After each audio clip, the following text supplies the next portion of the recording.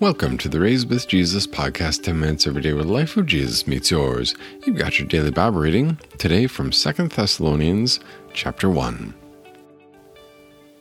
2 Thessalonians 1.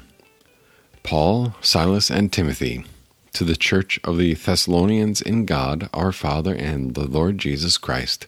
Grace to you and peace from God our Father and the Lord Jesus Christ.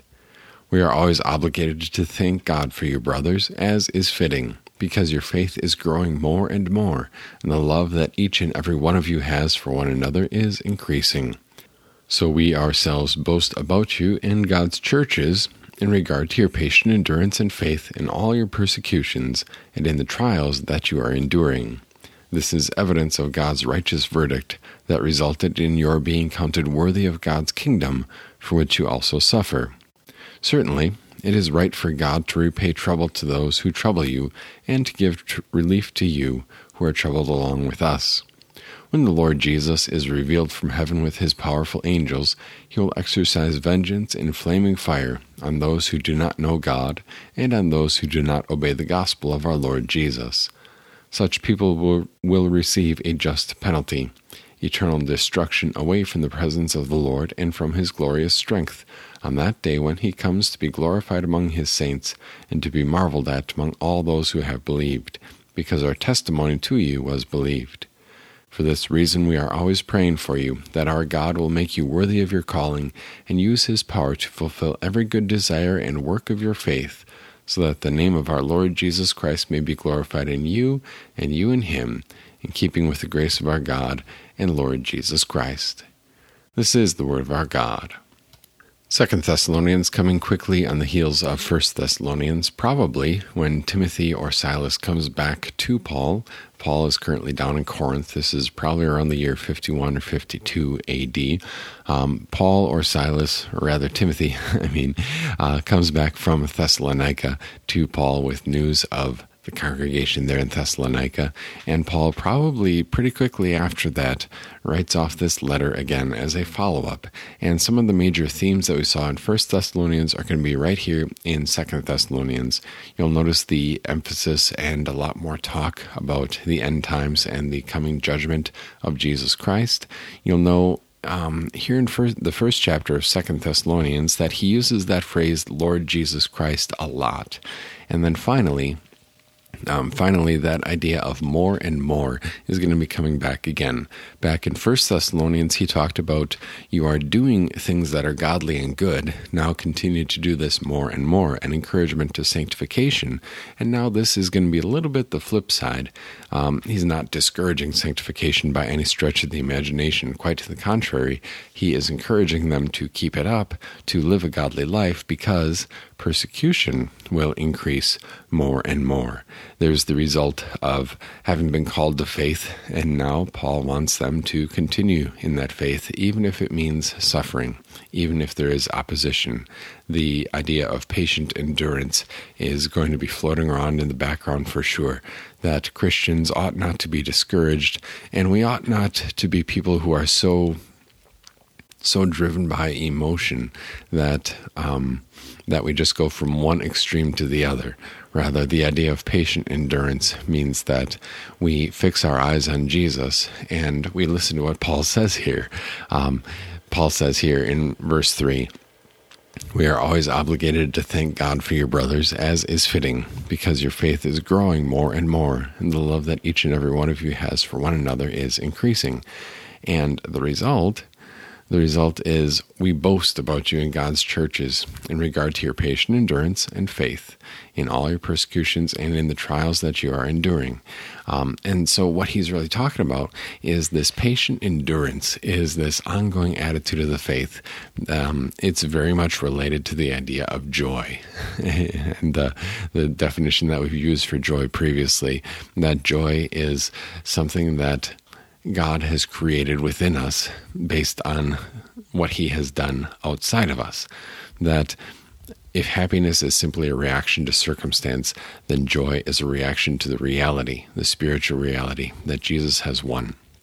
And so we are not discouraged when when church life gets difficult, when Christian life gets difficult, we are not discouraged when there are people who would persecute you for being a Christian.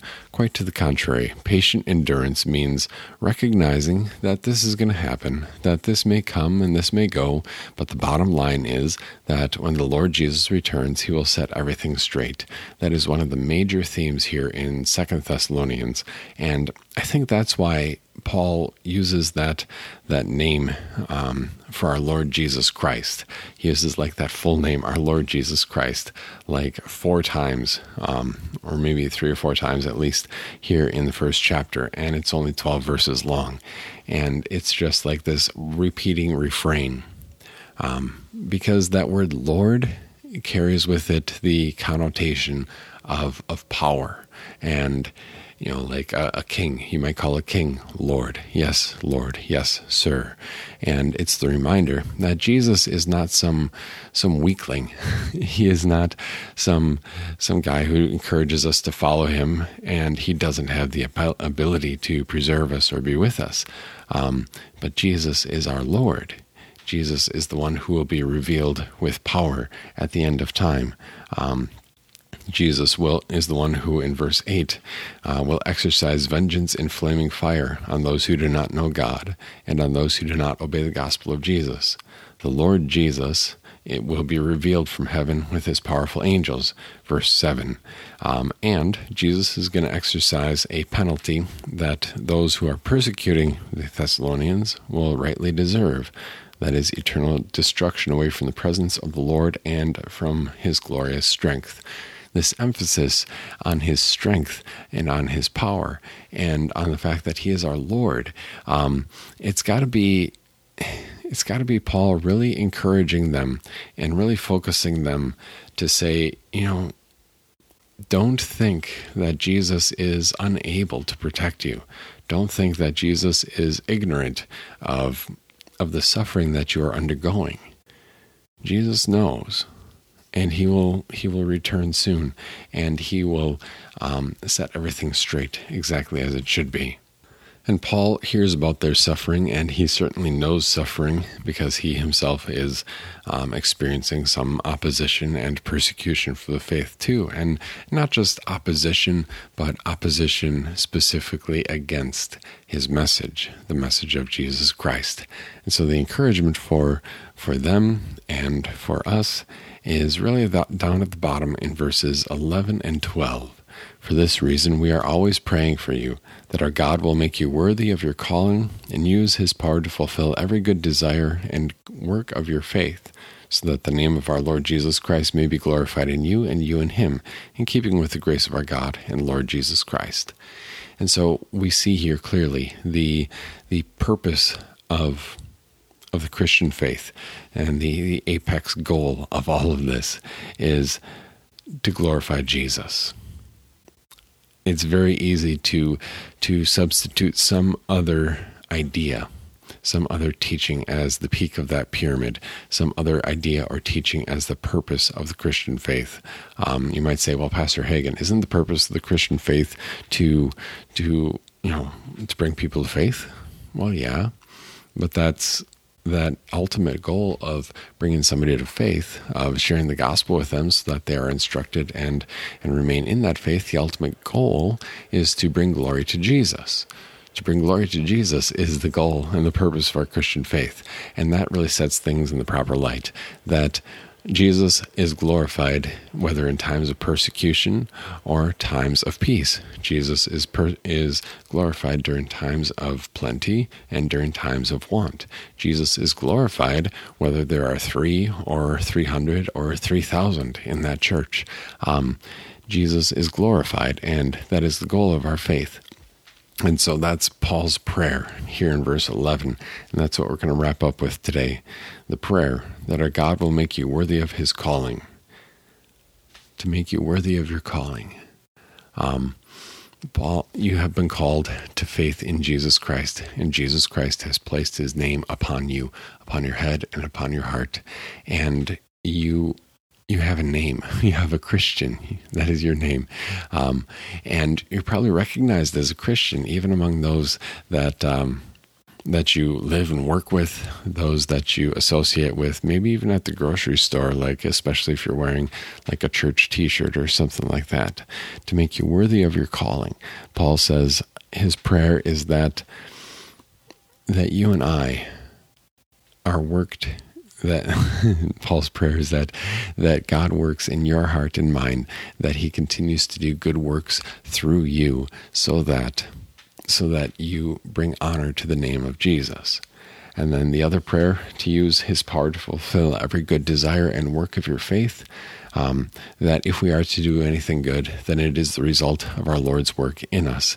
And that is his prayer as well, to fulfill every good desire and work of your faith, so that our faith isn't hampered by the sinful flesh, but rather we look ahead and we say, Lord, let me bring you glory and clear out the obstacles in front of me so that I can bring you glory even when my sinful flesh would oppose you.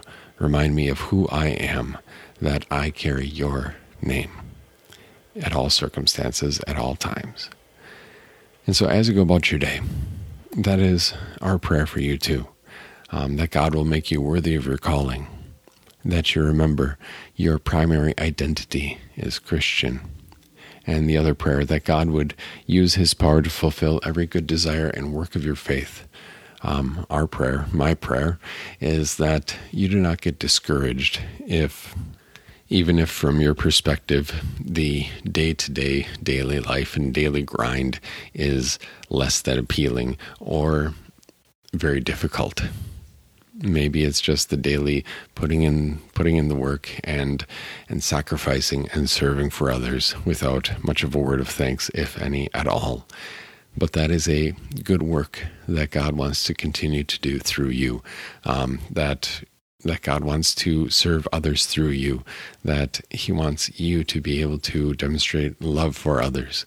And so the prayer is that God would use his power to fulfill the good desire and work of your faith. Good desire and work is the same idea, in kind of one idea in two ways of putting it: the desire to do something good and the carrying it out. And our prayer is that you are not discouraged, but that you carry it out in a godly way to the glory of God. Because yes, your Lord Jesus knows. Yes, your Lord Jesus has power. And most of all, yes, your Lord Jesus is coming again soon. Thanks for joining us here at the Raised with Jesus podcast. Be sure to tune in tomorrow for our Thursday episode with Pastor Zarling and Pastor Leighton, as well as part 2 of our interview with Pastor Mark Paustian. God bless your day.